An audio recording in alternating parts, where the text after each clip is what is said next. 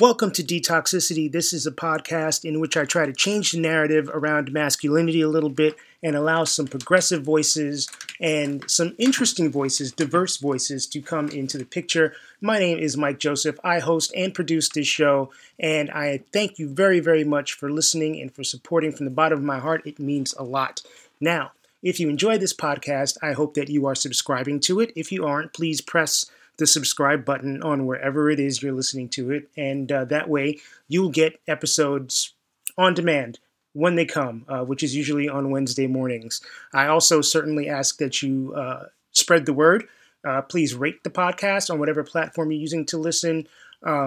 Make sure you leave a comment if you have something nice to say or if you have something constructive to say. It doesn't all have to be nice. And by all means, tell your friends, tell anyone who you think might get some creative juice or inspirational juice, or just you'd like to listen to this, please spread the word however you can. I am on social media. If you would like to follow me, I am on Instagram at DetoxPodGuy. My Twitter is on hiatus for a little bit. It will come back, but it is Tis Mike Joseph. Feel free to follow me on either of those platforms. There is also Facebook.com/Detoxicity.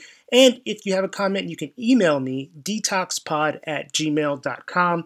I am always on the lookout for new guests. So if you know somebody who you think has an interesting story to tell or something to add to the overall conversation around detoxifying masculinity, please reach out to me via any of those platforms. And certainly if you yourself would like to be a part of this podcast, please reach out. Let me know. Once again, I thank you for listening.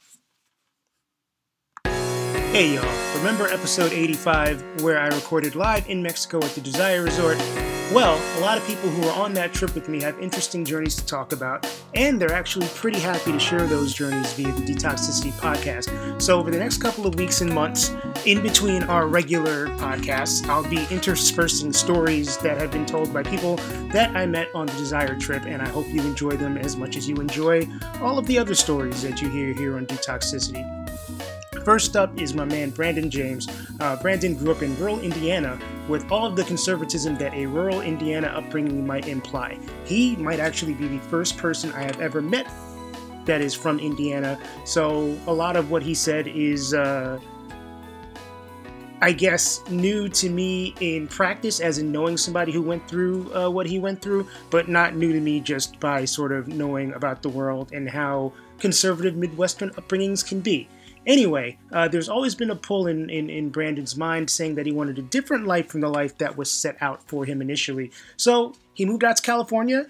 He's putting together that different life. Our conversation charts his personal evolution from being basically a choir boy in this rural Midwestern upbringing to going to college and learning a bit more about the world, to then kind of just expanding his outlook further out from there. We cover extroversion, we cover ADHD, we cover fraternity living, we cover communal structures, we cover a ton of stuff. This is a great interview. Brandon is a great dude. I hope you enjoy. I'm Brandon. I am a born and raised Midwest, white, conservatively raised boy. I had the kind of stereotypical family, 3 kids. I have a brother and a sister, very religious upbringing, very conservative, indoctrinated in that scenario. Then went to college at Purdue University in West Lafayette, Indiana. Learned that I'm not very good at college at that point in time in my life. I was not prepared. I don't think I had the skills or things taught to me growing up that would allow me to be successful. Took a year off, went on a festival binge. I love music festivals. Music is kind of my outlet to be myself and around the Nice. people who are more accepting, understanding of who I am. Then I got lucky enough to meet my current partner, who is a wonderful lady who has a PhD in sea turtle biology, and that was amazing to see her finish her PhD, and I was there to support her. And then I got lucky enough to get my golden ticket out of the Midwest and said goodbye to a lot of the things that I really needed to leave behind. And I lived in LA for 2 years, got my degree at Whittier University in business administration and management. And then I was really lucky enough to have her family and be able to move up to the Bay Area and really click into a much healthier community that was really something I've always craved or desired. And I'm into digital marketing right now. That's kind of my big thing. I love making websites. I'm really proud of some of the websites I've made. I love data and analytics, which Brandon 10 years ago would be like, we hate numbers in school. So that was really awesome for me to like finally click into what I enjoy and love. So now I am living in Petaluma, California, surrounded by wonderful people, and I'm really just enjoying life. And I had the opportunity to meet you, Mike, at Desire about a month ago on the dot. Yeah, yeah, yeah. About a month and a half almost at this Oh point. yeah, man. We're closing in on like 6 weeks, which is freaking crazy. Yeah, Feels like it was yeah. yesterday. Time has flown. The holidays, just everything kicks into high gear. Yeah, man. Oh, I have so many things that I'd like to ask you. So, to give you a little background, I had 3 years of a Midwest experience because my mom lives in Michigan. So, I know a little bit about the Midwest, but I don't really know what it's like to grow up there and have the first 17, 18, 19, whatever years of your life in that kind of environment. What was that like? Growing up, it felt normal. I was just like, oh, this is what life is like. And so it was very religious heavy. Every Sunday, you go to church, you get lunch with your family after church. I was lucky enough to live in a college town with a world renowned university, Purdue University. I lived in that town. And so Okay. having the melting pot of students from all around the world really helped diversify my experience. But I didn't get that experience until I started going to Purdue. And so it was very, very white heavy, conservative heavy. Toxic masculinity was running rampant, which is one of the reasons where I was like, screw it, I really want to be on this podcast, even though I'm like insanely nervous. But it was almost very cultish growing up. So you have a lot of, you do this way. If you don't, you get yelled at, you get ostracized, you can't be a part of the community. I remember in high school being like 16 or 17, being like, I don't want to go to church anymore. Why am I going? I don't want to go. And it would be massive fights with my family, and everyone would be confused why I didn't want to go to church. And I'd be like, I just don't believe in these things. I don't like how I'm forced to go. If this is a lifestyle, usually lifestyles you choose to be involved in. So being vegan, you choose that lifestyle. Personally, Right. I'm polyamorous. It's a lifestyle I enjoy. It's what I like to do, and it what gives me fulfillment. And so being forced to go to church, I was like, why? This isn't a lifestyle I want to do. I'm not happy here. And there's a lot of brainwashing where they're like, oh, this is the right thing. It's like you get praise for things you don't want to do. I was convinced to give a sermon Okay. as I was a sophomore in high school, and I gave a sermon about love and how it's represented in the Bible. And it's still on the internet. Please, listeners, do not go find that sermon. It is not worth listening to. But I did that, and everyone in the community was so proud of me. And for me, it felt very empty, very fake, very like coerced. And I was like, oh, this is what people want me to do. I'll get praise. This will be awesome. But it ended up being a very empty experience for me, and something that like I'm insanely embarrassed about at this point. And so, yeah, like just the conservatism. There's a lot of country folk. The town of West Lafayette on the outskirts around is very farming heavy. And people don't want to learn new things. A lot of my family questions science. They're against a BLM. They were shocked when gay marriage was passed. It's night and day versus being in the West Coast now. And I was really lucky enough to find the right friends at Purdue who are like my lifelong friends who understand me, they get me. And I bartended at a brewery, and I would have some of my parents' friends who'd come in and they follow me on Facebook, and so they'd see me at music festivals, and I would be wearing ridiculous outfits. I would dress as a woman, and they would like be giving me crap, and I'll be like, I was happy here. What are you getting out of this? You're just being mean, or yeah, it was like those snide comments. And so it's just like that environment where they're not asking you questions or open or understanding. They're more like it's our way or the highway, which What is kind of stuff would they say? like, oh, you go to these weird music things and you're dressed as a girl. Why'd you do that? Or like I've had them be like, oh, like are you like gay? First of all, how I dress does not define my sexuality at Not at all, all. at all. That was really eye opening to me. Or even friends who'd be like, Why are you dressed like that? Why would you go do that? Oh, you're at a music festival. How many drugs did you take? Their knowledge is from Hollywood or from what their parents tell them, or what their parents make side comments about other people who acted like me or dressed like me. And so Sure. it was projecting onto me, which was really, really interesting to experience. And at the time was really hard. And back then I may have felt a little bit like shame on myself or felt weird, but now I'm much more confident as an adult. But growing up and being kind of like, I used to be called a Fruit Loop.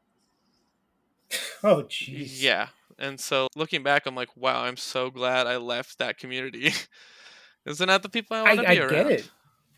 I get it. Were they calling you a Fruit Loop because they see pictures of you online dressed a certain way, or was it a way that you Or acted, or a the way I thing that you acted, it did? was both. It was the photos online. I'm a very extroverted person. I'm very talkative. I'm very goofy. I love to joke around and mess around. That's where I have the most fun and feel myself.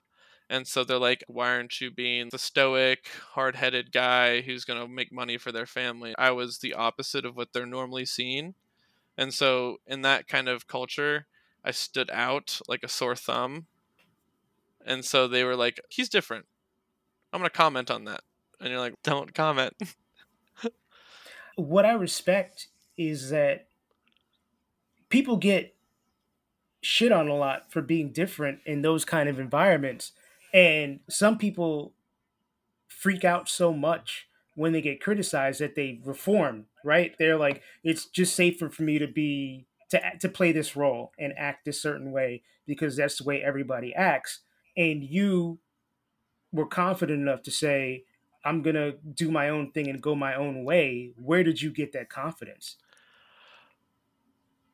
Wow, that's a really, really good question. I'm actually not 100% sure, but yeah, my response wasn't conforming. My response was doubling down. And so it almost became like, it's probably not a healthy response to be like, how much can I piss these people off? How much can I bother them by who I want to be? So maybe sometimes I would act more extravagant than I usually would just to bother people or maybe to change their minds. I would probably say it came from, ironically, my youth group leader in church.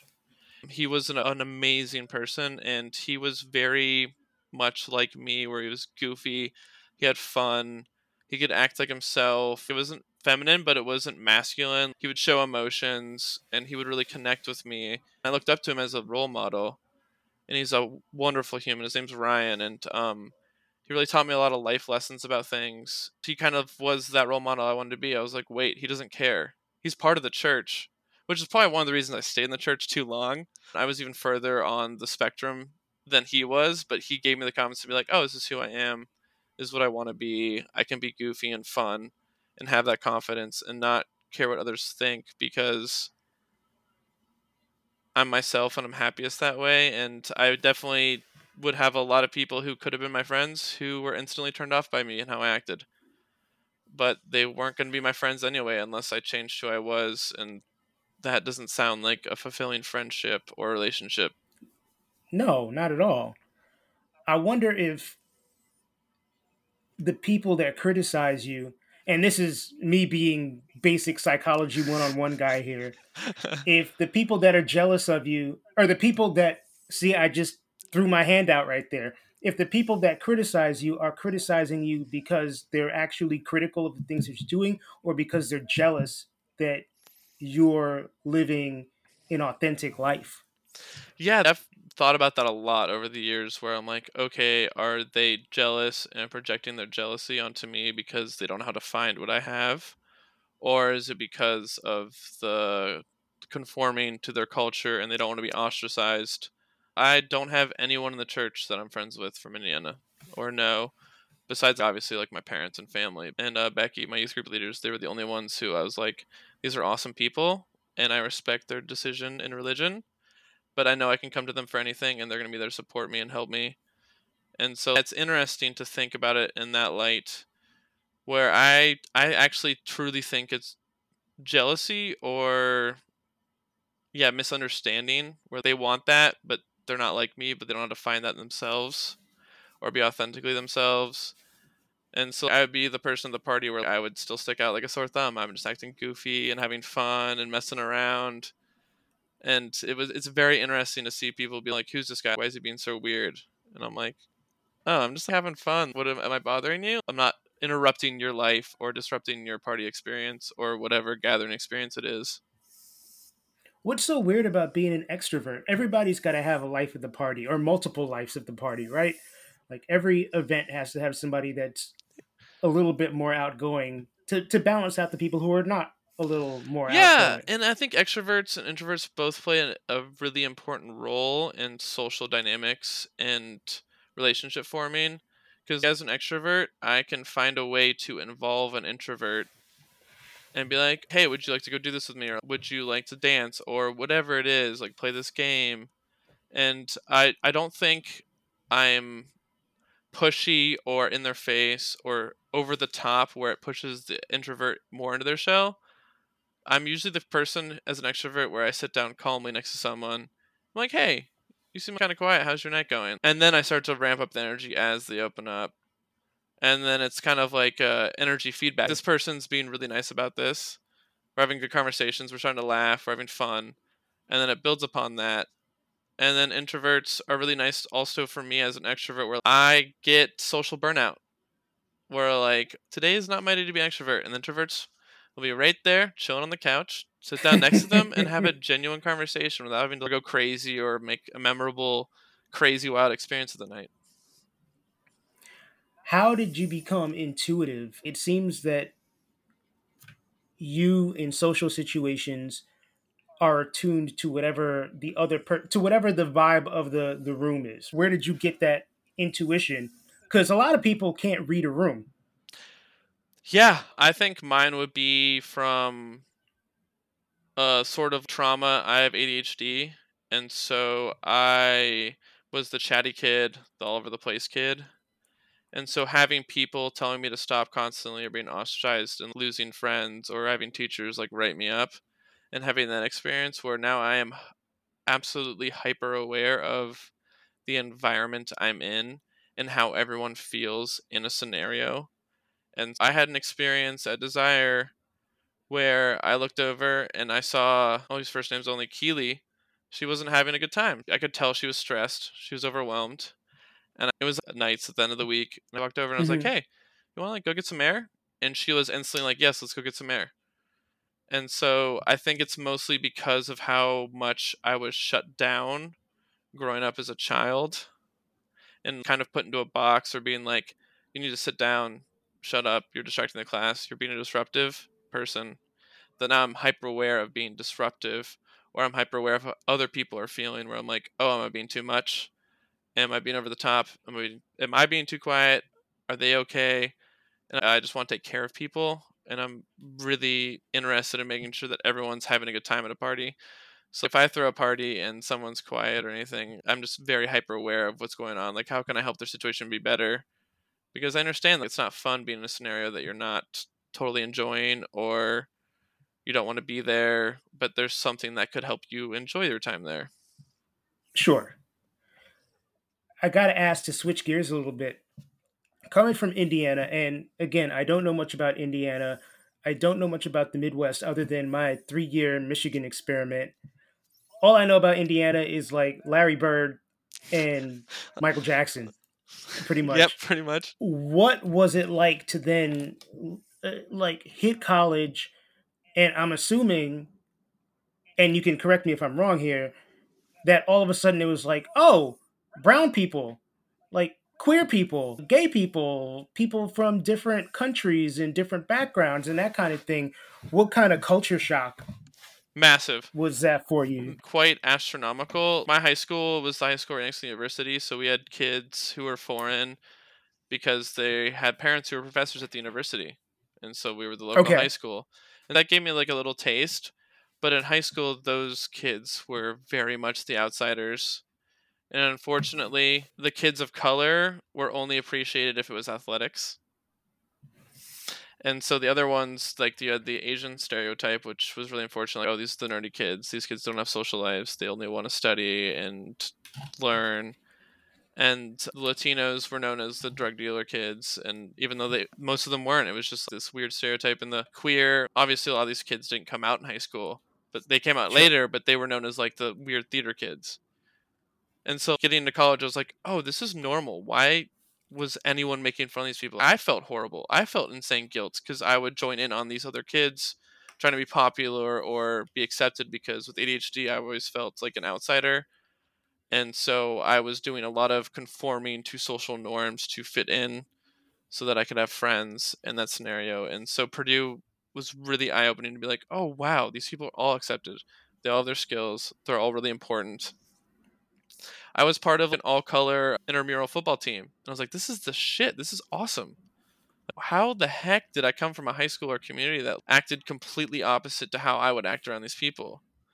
And so that was huge. And then also at Purdue, pivoting off of that, I learned how much I didn't like fraternities and that male oriented toxicity, which obviously rolls into toxic masculinity at fraternities, where I Yeah. was like, wow, these are not the communities I want to be in. And it was Did you have experiences in a frat setting?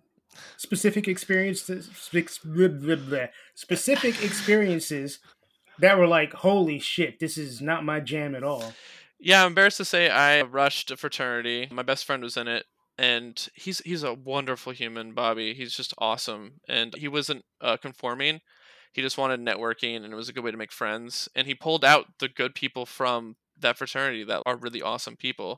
But there was a lot of, it's like at parties where guys would point at this girl like, "Oh, she's the slut," or "Oh, she slept around this entire fraternity," and I'm like, you have slept around with a lot of women also, so I'm Right. confused about your point, or why do you care? That environment was a very massive turnoff, and I did try and rush because my friend Bobby was in it, and I was like, oh, this is a good idea. And I dropped it like 2 months in. I was like, I can't do this. This is cultish. This feels like going back to the Christian church. Like I'm Mm. out. I'm really glad I got my experience in religion because it clicked in my brain. I was like, wait, I am going back to what I hated. That's an interesting parallel that you draw there. I know jack shit. I know less about fraternities than I do about Indiana. So this is all kind of interesting topics for me.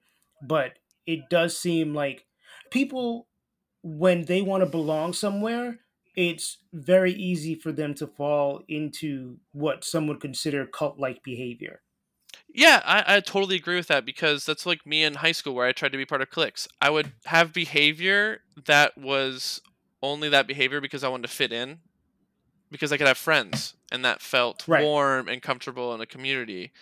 But you're not acting in your own best interest or what you actually believe in. You're that desperate to network or have friends or whatever you want to do that you lose sight of a lot of values and your own personality. And so I think that's like a fraternity or church. People are just desperate for community and feeling belonging. So they're willing to compromise when you should not compromise on those level of ethical or moral decisions. Right. Right. So as you progress, you're in college, and then at some point you head out to LA, which I would assume is culture shock times 100, because now you're not just in a college environment within the state that you were born and raised in, but you're on the other side of the country in an environment where, as you know, you're pretty white, Brandon. Oh, Like, I am pasty. I burn thinking about the sun. yeah, I've seen this. So then to go out to LA where you are culturally a minority, 100%. and there are all these different types of people around you, that had to have been an adjustment as well. Yeah, that was a massive shock. I ended up in Whittier, California, which is a suburb of LA. So I was about 19 miles from downtown LA. It was very Latino heavy. And so speaking Spanish was a massive advantage. And getting there, I was like, oh, wow. And like my one regret in LA is not learning Spanish. I should have learned Spanish. I know it's not too late, but in that environment with ADHD, I would like to put things off or procrastinate. It's a valuable skill to have. And Yeah. interestingly enough, the region of LA we were in was very much pro Trump as Latinos. And that was a culture shock to me where I was like, sweet, I'm leaving Indiana. Oh, oh no, this is weird. Being around another ethnicity who acts like the white people in Indiana was confusing, and I would probably put it up to propaganda and how politics play into roles and how they're talked to. And one of the big things that I recognized was that these people were all likely citizens, and so they thought other people who were immigrants had to earn their way, and you couldn't just be an illegal immigrant and cross the border. I feel like they felt like they had this level of right to their citizenship, that Superiority. superiority, yeah, superiority thing. It was very shocking to see, but I understand, like, it's the very low income area of LA. They didn't have the resources or education that a lot of other people would probably have, and it was disheartening, but I was very much understanding of the environment and culture and variables in play that caused it. But I was lucky enough to go to Whittier College in Whittier, which was a very inclusive, mental health forward, very mental health forward college that And was very really a stark contrast to Purdue, which is cutthroat, wannabe Ivy League state school, where they're looking oh, for any reason to fail you. And that was one of the reasons I took a year off and went to music festivals, because that was my escape, and Purdue wasn't giving me the escape I needed because of how strict and cutthroat and not understanding of mental health and what I needed. And professors would be like, oh, you just need to figure it out, try harder. And that was really frustrating at Purdue. And then going to Whittier, where they're like, oh no, we get it. And I would turn in all my assignments by the end of the semester. It's just sometimes I need a little bit more time, or I'm stressed out, or I'm not doing well right now. And they were the kind of college where they're like, oh no, I'll give you an extra 3 days. That's huge. At Purdue, they'd be like, you get a 0. hmm, Yeah. And so it's like that kind of like kind of situation where I'm like, wow, these people like really genuinely care about their students. right. I. It's funny because I was going to ask you what you meant by mental health forward, and then you explained it. As someone who is also diagnosed with ADHD, I'm curious what that looks like for you and how you manage it or attempt to manage it. Exercise and going to the gym is part of my medication. I have to burn off the energy, or I'll pace around the house until I can talk my brain into doing a task, which is really frustrating. A lot of my symptoms are wildly life debilitating, where I'll just pace around the house, or I physically cannot get my brain to do what I want it to do. It's like having someone at the kitchen table screaming at my brain to do something, and my brain's like, nah, I'm not doing that. Huh. And it gets to the point where I also get really avoidant, where I'll miss a deadline, and I get anxiety about reaching back out or explaining myself, or I feel guilty where I just avoid it, to the point where I had a credit card that I defaulted on, and eventually, like 2 years later, paid off the entire balance, where I was just like, I out of sight, out of mind. My brain didn't wanna. It was too stressful. It was massively avoidant. But yeah, like the gym, I do medication, I do stimulants. I don't like them a lot because I kind of like my emotional dysregulation. I like showing emotions. I like making it clear. Sometimes they're overblown or not appropriate for the situation. But I really am someone who's like, I need to show my emotions, even if sometimes they're irrational. I think it's important to show them, just so someone can understand where you're coming from or what's wrong, even if they wouldn't react in the same way. And I try to eat a healthy diet. I've done therapy. Therapy is like dating, which is really frustrating. And so since I've as I had a long time, I think 3 or 4 years therapist in Indiana that really helped me through a lot of my childhood and the toxic masculinity of my dad not understanding ADHD and being like, try harder, just figure it out. Why can't you do this? And then the therapy really helped me understand, like, oh, like I just have this issue. I need medication. I need coping mechanisms. I need to understand. And so that was really helpful. And then I had therapy at the school for probably about 6 months, and it helped quite a bit just to become part of the community, moving there, having someone to talk to about like making friends. Like as an adult, making friends I think is significantly harder. Hard, It's man. so hard because everyone's got their own lives. And you're pretty young. Wait till you get to my age, and it's like, holy fuck, man. Like, even my age at 26, most of the people from Indiana have kids and lives and jobs, Right, and they don't have time to make friends. They don't. Their plate's right. full. And then moving up to Petaluma, I'm still in search of a therapist, and like I kind of look at therapy as like, I have this problem, I would like help to solve this problem, and then I'm like, it's like I finished my treatment plan, like chemotherapy. I got my therapy, they solved my problem, I can move on. And so, yeah, like that's really how I kind of cope with ADHD. I've also done psychedelics have really helped me understand myself. I think psychedelics in my early 20s was really eye opening to how I can look at myself in a better way. Like, oh, I have positives. I'm super extroverted. I love talking to people. I love meeting new people. I love hearing stories. Like a Desire, I was all over the place. I met so many people, got You so many were. I numbers. mean, so was I. Yeah. But like, yeah, exactly. Like, that's like fun. And so accepting that you have these flaws, but they're okay. That's who you are. And acceptance was really huge for me through psychedelics was a really big part.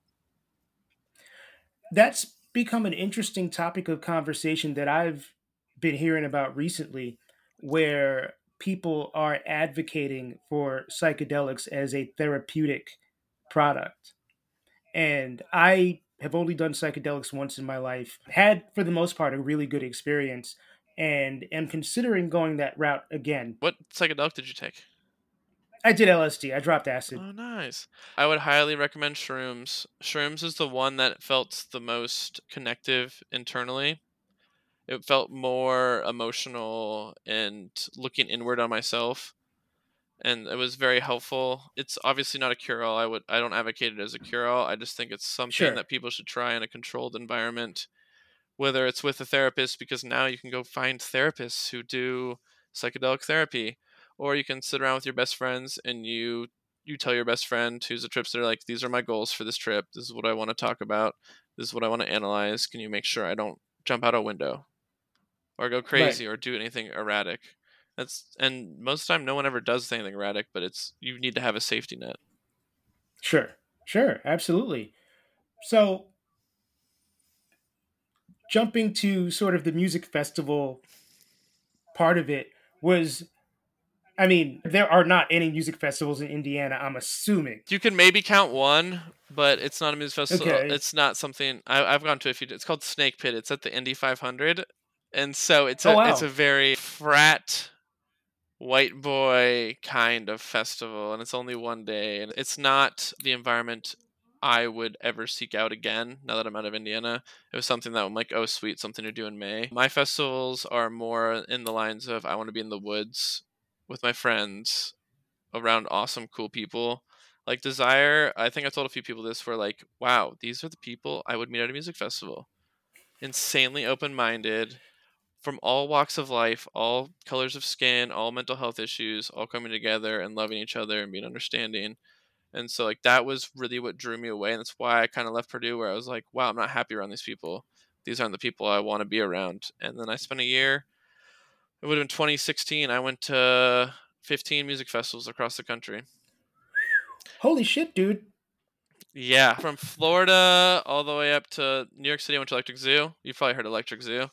Uh huh. Yep. And so yeah, I just kind of took a year off and I was like, I want to go kind of find myself. And music is something that's always helped me focus with ADHD. I guess that'd be another treatment I would call as music is something that really like kind of quiets my brain to focus on one thing at a Yeah, time. man. And so music festivals was like my massive escape. I actually worked at a vendor called Hippie Dips and I made sandwiches so I could go for free. I couldn't afford this. And so I was gonna I ask, was like, on the how the hell circuit. do you I afford was 15 festivals in a year? no, I That's thousands of yes, dollars. yeah, I was on the circuit and I was just making sandwiches and being around really awesome people. And I've made some amazing friends through that. That was really like the thing where I'm like, okay, this is the people I want to be around. And like Do that you was not get do you not get crowd anxiety? I mean, Desire was 220 people, not including the staff. The average festival, you multiply that by like, 10. yeah, hundredfold almost. Yes, I get crowd anxiety. Early on, I might have been a little bit too overeager and just was like, I want to ride the rail. I want the bass to rumble my body. But now I'm more of someone who wants to chill, medium to back, and really get to know people. And so, like the first few music festivals I went to, I didn't really get to meet a lot of people because you can't talk, you can't hear anything. You're like Right. screaming. You're doing sign language. You had to learn sign language on the fly. And so I'm the person who's in the back, just chilling, vibing, enjoying my time, loving the music. But yeah, crowd anxiety I definitely get, especially around people I don't know. And so I always show up with like a group of 10 to 20 people, and I all know them really well. I trust them, and it feels like a very safe space within the music festival environment. Wow. I'm trying to picture myself in that similar sort of space, and I just feel like I would be super overstimulated. That's yeah, that's the one thing is I think I got overstimulated a lot at Desire more than I did at music festivals. It's all shiny and bright and cool, fun stimulus. But at Desire was a lot of workshops and learning new things. Hmm. You weren't comfortable just observing? It was a weird thing. Is like I call myself like an energy feeder, where like I bounce back off of people, and so like that energy in the room made my brain think I wanted to do that. But I just enjoyed their happiness in it. It was almost like where I was defaulting to the point where I felt like I had to act in a way that I wouldn't normally act, just because I had to like almost. It was almost like the fitting in. And my brain Hmm. was like, "Hey, you need to fit in." I couldn't sit on the sidelines. I had to join because everyone else was joining in. And it's like that's one of the things where like I get overstimulated. My brain either I need to leave, but I can't leave an all inclusive. I can't go anywhere. Do you feel that often, like the need to fit in to Oh, situations? Do you still 100%. I feel still that? that trauma follows me forever. Where like I have a real problem almost not like being myself, but I will kind of like crank up who I already am to fit in or be like, "Oh, sweet, you're totally down to like make out with someone you just met in this pool." No, I'm not. I would never ever freaking do that in normal life. Ever. I would never see someone at a party and be like, "Oh, I need to make out with them." And so like Desire, I think my brain was like, we're at a sex resort vacation that's poly and kink like yeah, kink LGBTQ plus open. And so my brain was defaulting to actions or pushing me towards actions that if I would never ever normally take. But like I think I learned a ton from Desire and I'm really happy about it, but I also know how I act in those scenarios where I'm like, okay, I'm all right not being in those environments because I don't really like how I act because I feel like an outcast. My brain is like, don't be the outcast. Join in, join in, join in, Right. join in. But it's okay to be an outcast. It's okay to sit on the sidelines It totally is. and hang out with people and talk to people. And Yeah. so like I yeah, feel like for me there were so many options for things to do. Like that I didn't feel like I had to be included in everything, but I also overanalyzed to the point where I was like, "Oh my god, there are so many places I could be right now. Maybe I just don't want to be anywhere." yeah, that I felt that like at the end of the week I got burnout where I'm like trying to go to all the things I wanted to go to and like overextending myself. Like I had FOMO. Like how can I get the most enjoyment out of this even though I would have gotten the same enjoyment by just relaxing or enjoying myself or taking time off. It was still really frustrating to be burned out when I could have just paced myself or I felt guilt about doing things I wouldn't normally do because my brain was pushing myself. But I learned an absolute massive amount myself. And now I know in those environments, okay, you have to prepare yourself. And I can have a partner or friends around me who'll be like, hey, you don't need to go do this. Don't go do this. You don't need to. And that's the whole thing. I feel like this experience for me as well was a learning experience that prepared me for the next time I do something like this. So I sort of know what to do versus what not to do, or what I want to try versus what I don't want to try, where I need to be versus where I don't need to be, that kind of thing. Yeah, exactly. Like, exactly. I think my brain was overstimulated by the amount of options. And now that I've gone, I'm like, oh, okay, sweet. I know all the options because I forced myself through all of the options. And Yeah, so now I can pick and choose or focus on one or change the kind of prioritization I go about things versus like prioritizing events or certain things at the resort. I can spend an afternoon meeting people or socializing or on the beach relaxing. I think yeah. I spent so little amount of time relaxing at Desire. Like actually just laying down with a book. Spent too little amount of time doing that and knowing that I'm like, okay, next time I'm gonna sit my ass down and just read and enjoy the afternoon. Also, I am from the Midwest, so I do not have any experience with kink or any of this kind of thing. And so I was really adamant about learning as much as I could and seeing as much as I could just so I can know, okay, this is what I like, this is what I desire, this is what I don't like, this is not what I want to do, kind of thing. And so going back now, I'm like, I've already been in the workshops. I've already seen it all. I'm good. You don't need to do it again. Exactly, And yeah. I also feel like that's the type of shit that evolves over time. Like the things that you enjoy, the person you are grows as you grow. It should change as you get older and get more experience in that kind of thing. So I don't necessarily know that there's the need to soak everything in at once. or even make like a hard decision on whether this is for me versus this is not for me, because what could be for Brandon at 26 might not be for Brandon at 36 or 46. So just got to kind of take the experience in and not make any like hard line Yeah, yeah, decisions. enjoy it and understand that you grow and change. And now I go to maybe one or two music festivals a year. I used to be going to like 5 or 6, and the one year I went crazy, but now I know it's something I can go to escape to and have fun with, but it's not something I need once a month or all the time kind of scenario where like you Sure. grow to know how much of a good thing you need. Because you can have too much of a good thing and it becomes destructive. 100%. 100%. So I gotta admit, we were on the resort, and I remember talking to somebody, and you were not the only Brandon there.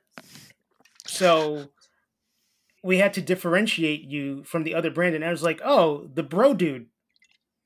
Oh man, you called me a And bro? Come on, mate. Look, if you've only seen my look, I am very much look like your stereotypical bro. I look like a frat star. If someone like, oh, he's and got I the nice think beard, the nice hair.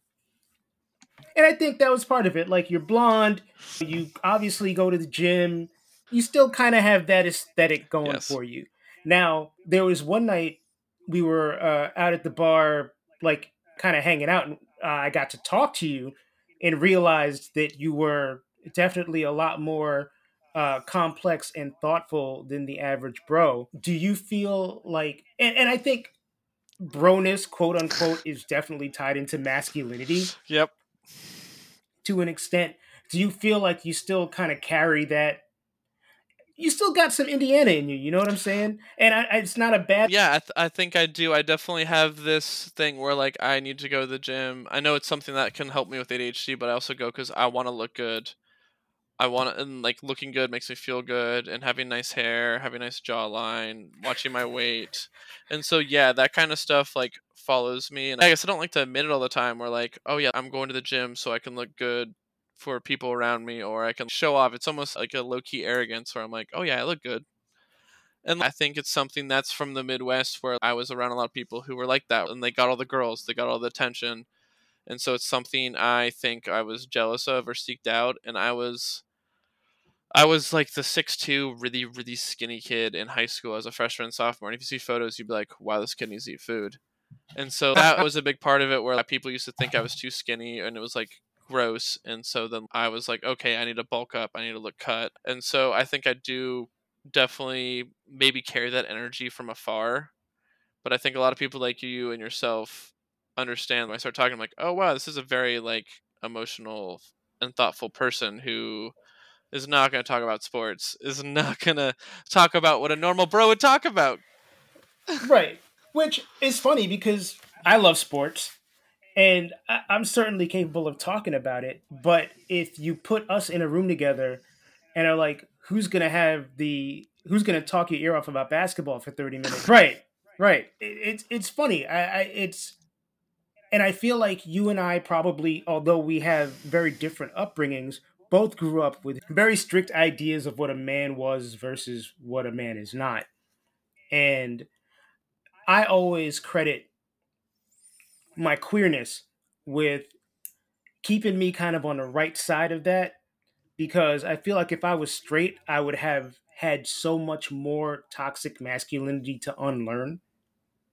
Like, sort of struggling with my sexuality through my teens and my 20s gave me a little bit of an insight into what it was like to not be traditionally masculine in that sense. Where, like, how did the rules or the idea of masculinity that you grew up with, like, how have you handled challenging? I challenged it because of my father and how much I wanted to not be like him. Growing up, I was very emotional, very open-minded, very understanding, and he was very like quick to anger, all about being tough, always saying just figure it out, try harder, work harder. Oh, this is your fault. And like that was like my really big pushing was I don't want to be like that. This is not cool. This is not fun. Embarrassingly enough, I was in ROTC at Purdue. I was gonna go in the military because I was brainwashed. Yeah, the magic. Yeah, like knowing me now, you'd be like, no way, dude. Yeah, like I was that ingrained where I was like, oh, to be a man and support my family, I gotta fight for my country.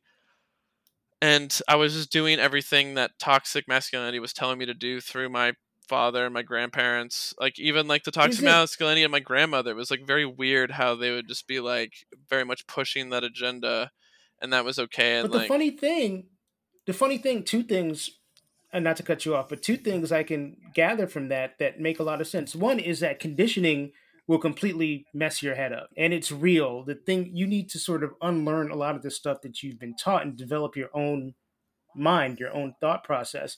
But the other thing, and I'm glad you brought up your grandmother, is that women can practice toxic masculinity too. yeah, exactly. Yeah. Once I learned about toxic masculinity, I'm like, wait, like my mother and even grandmother have participated in that and joined in, or have been silent, the silent voice in the room when they could have stood up for me or said something. And I grew up with a father who I've never seen him cry to this day. He told me to leave the room when his father died. Our dog got killed, and I was on the bus when my dog got ran over by the bus driver. And I came home to my dad, who was no emotion at all. And so Gee, growing up, I was like, no, I don't want to be like that. I don't want to shun emotions. I don't need to be violent. I remember my coaches in football be like, why don't you be more aggressive? And I'm like, I don't like hitting people. So I was a wide receiver and I'd run fast.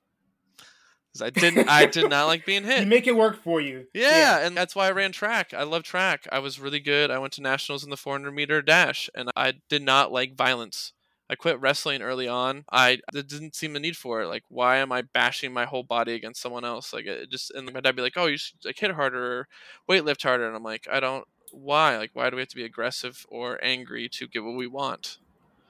It's a lot easier to have an open conversation with understanding and empathy than to have this dominance or aggression be your power. That's amazing, an amazing conclusion to come to. And I think that ultimately that's what a lot of this podcast is about. And a lot of what we need to realize in order to just be healthy fucking people.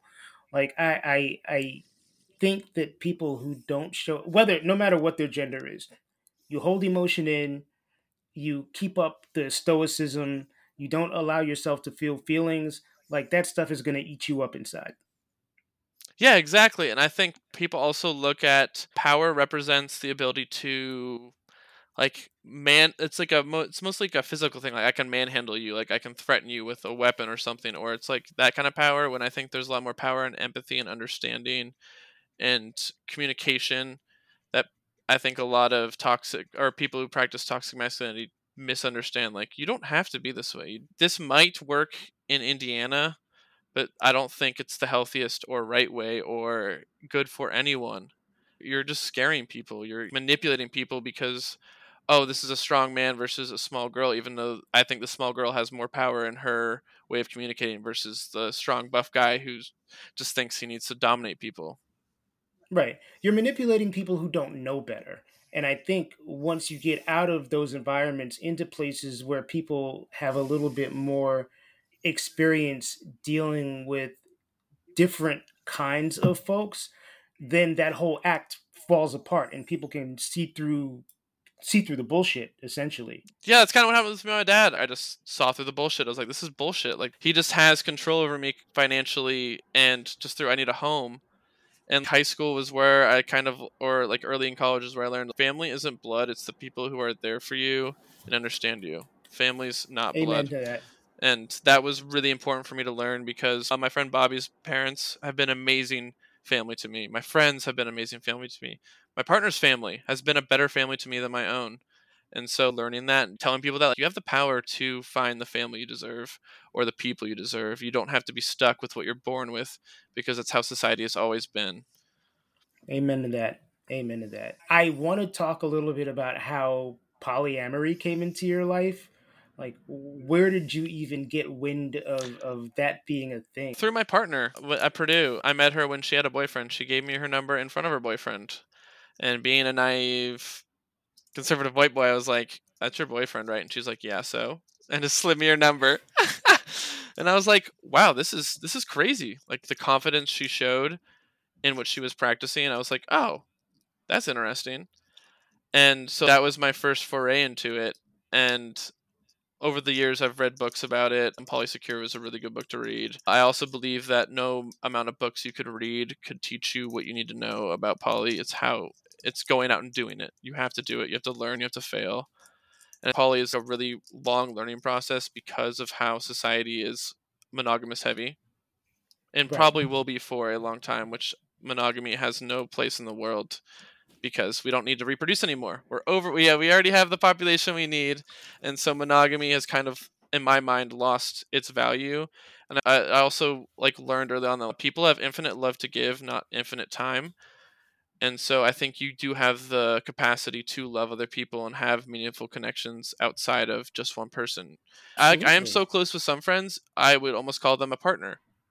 It's not romantic. It's like it's intimate in our conversations. It's probably not romantic or sexual, but like, where do you draw the line? Like, I've also learned about the tiers of, oh, wow, the no homo thing growing up was really toxic.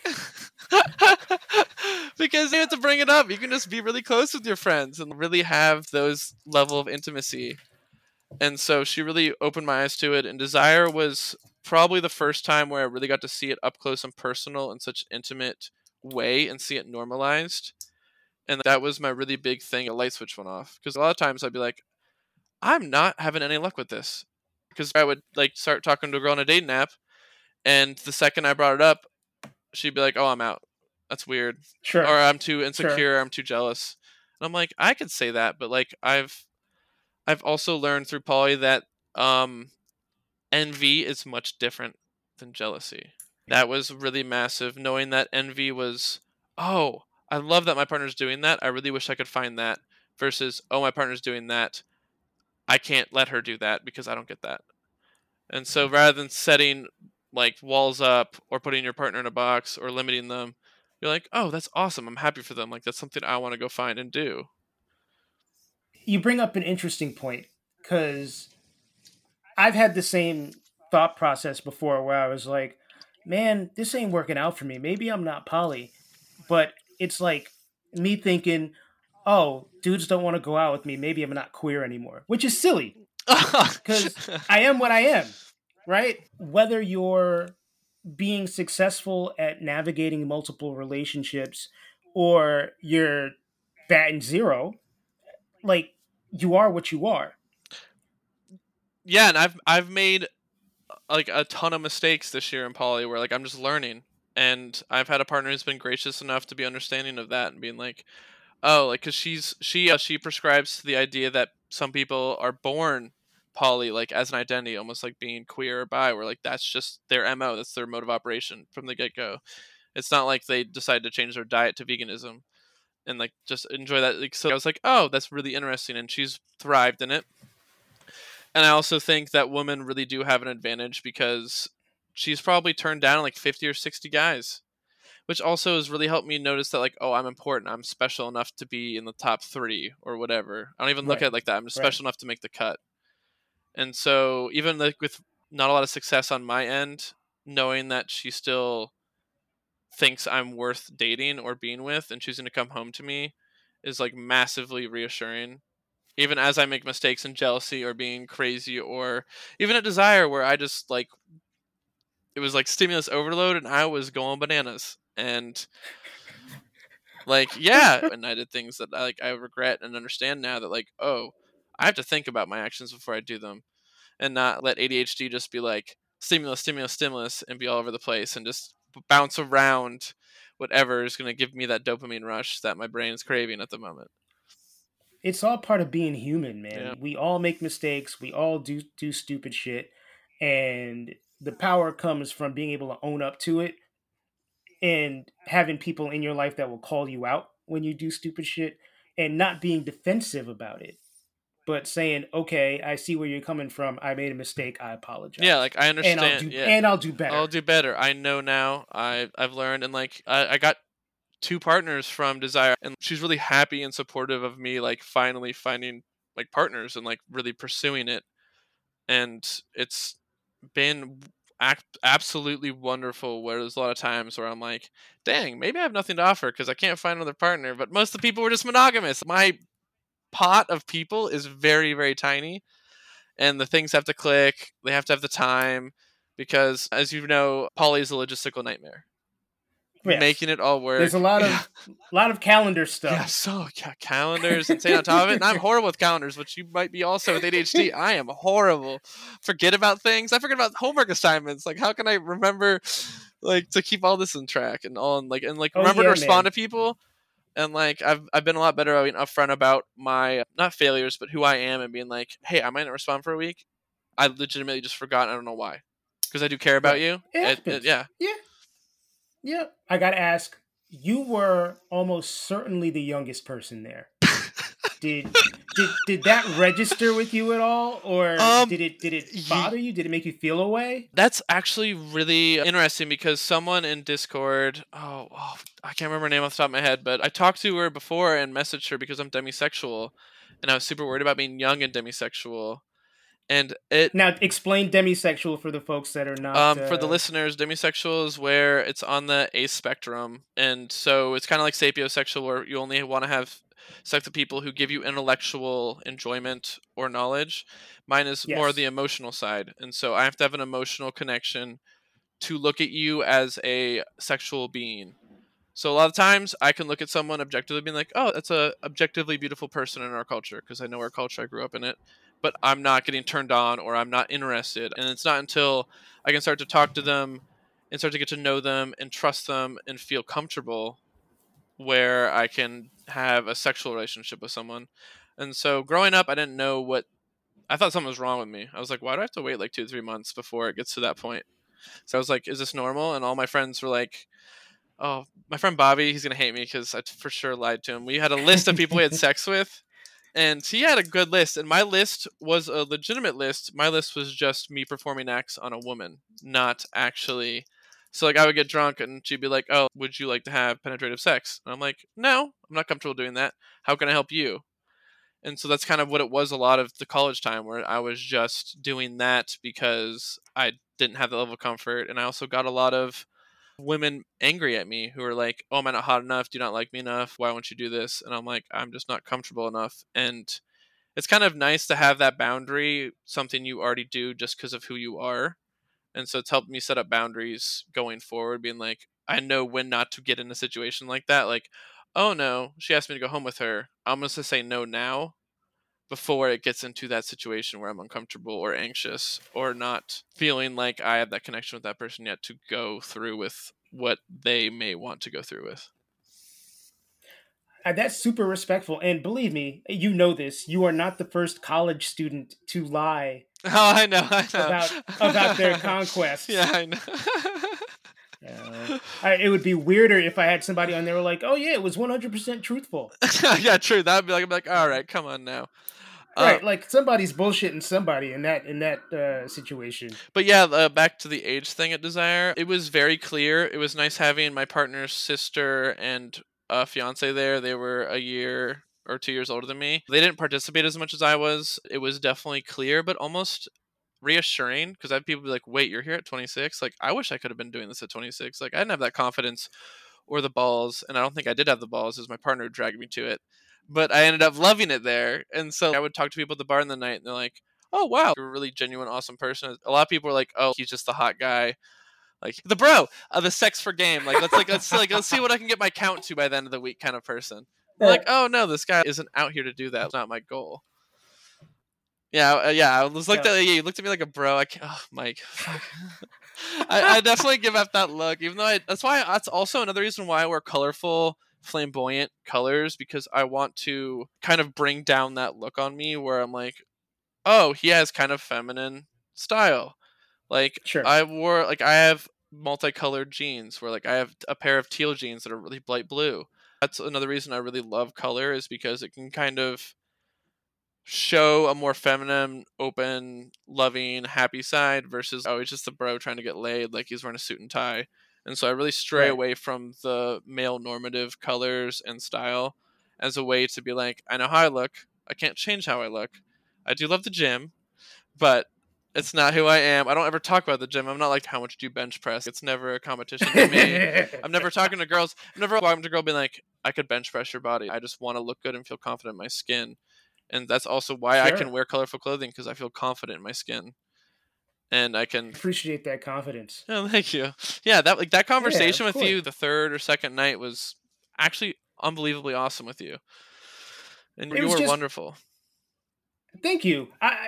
It's really interesting to have preconceived notions and then have a conversation with somebody and have them, even somebody like me who considers themselves to be open-minded and accepting and all that stuff. You see people and you kind of get an idea in your head of what this person is probably like. And I'm a very big believer in,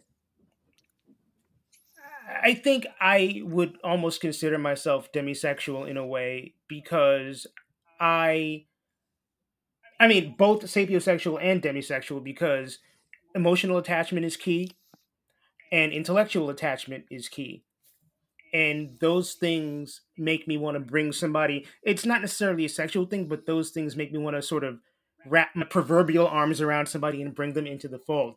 So it sort of went from I'm talking to this bro dude to like, oh, Brandon is cool, I really like this guy, I want to talk to him more. And I sought you out to have more conversations with you and get to know you better. Yeah, um that's just funny because now when you say bro, I think of like how the one playmate looked like being a bro. Like I was yeah, like, yeah, yeah. And I really appreciate you even giving me that opportunity to talk to you and show yeah. you who I am because from a distance anyone can look like anything and everyone as a human has preconceived notions of who they are or what they might act like. And so it does take a certain kind of person to be like, "Oh, I'm willing to talk to them and hear their story or like what do they got to say, is it worth me hearing," kind of thing. And so I think that's important for Right. humans to have even if we have these internal biases that we may not have control over, they just come up in our head. I was like, oh, I'm gonna adopt this dude now. Oh yeah. I gotta ask. So this is the last question. If you were to put a fine point on what the next step in your personal evolution is, like, what do you think that is? Oh, the next step. Ooh, I think I have a good one. I've learned that I really struggle with certain types of communication. So arguments, I can't get my thoughts straight, and so sometimes I have to walk away to process and think about it, then come back with a clear, defined idea.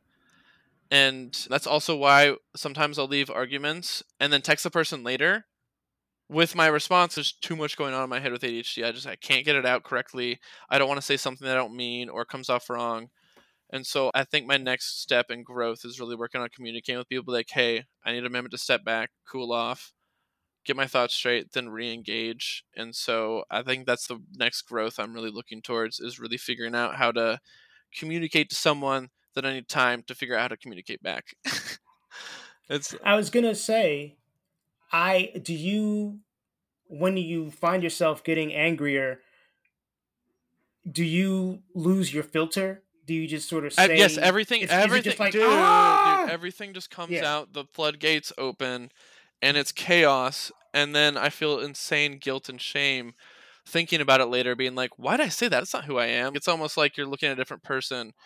And I think it's just emotional dysregulation, where once that emotion starts to build up, it is like throwing nitrous into a race car, and it's just through the roof. And you need time to like stop the ball from rolling, step back, reset the ball and re-engage because I just don't, yeah, the filter drops, it just gets overstimulated, everything's out of control.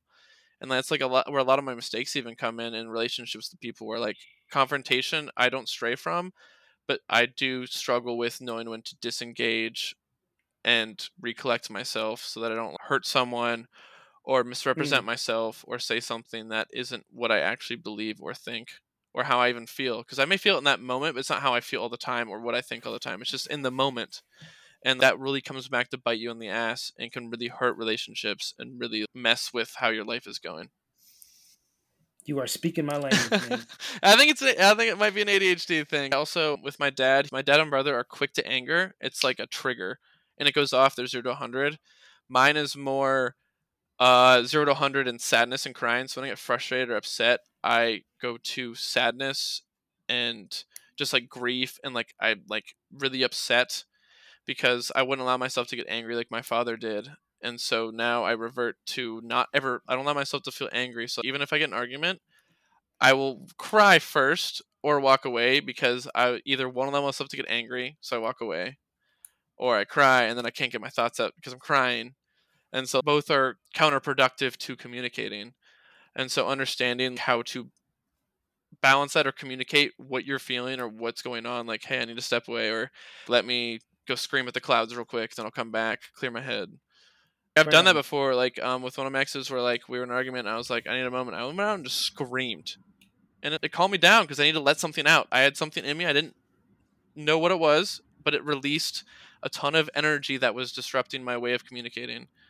And it was really helpful. And so I think like my next big step in growth would be that. Awesome.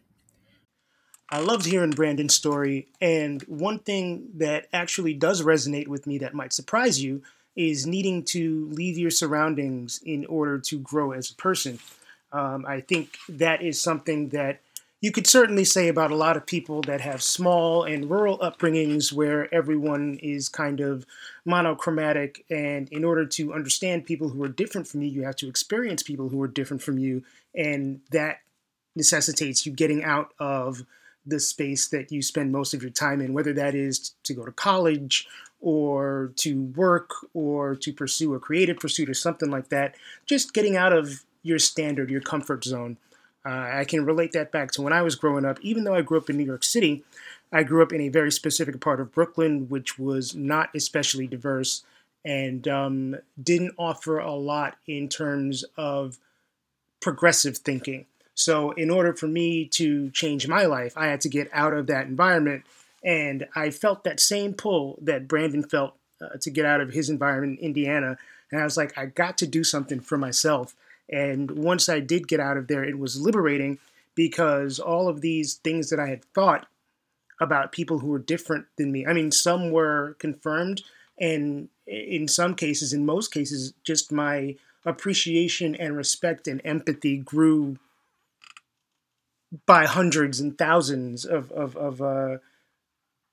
points.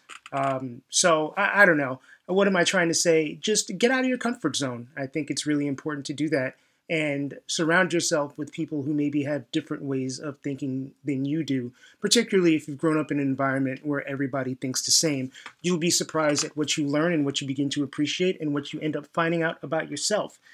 Thank you, Brandon, for doing the show. I really appreciate it. It was great to meet you in Mexico. I'm looking forward to our friendship.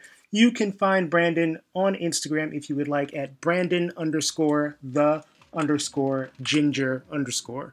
Once again, that is Brandon_the_ginger_. Thanks for listening to the Detoxicity Podcast. My name is Mike Joseph.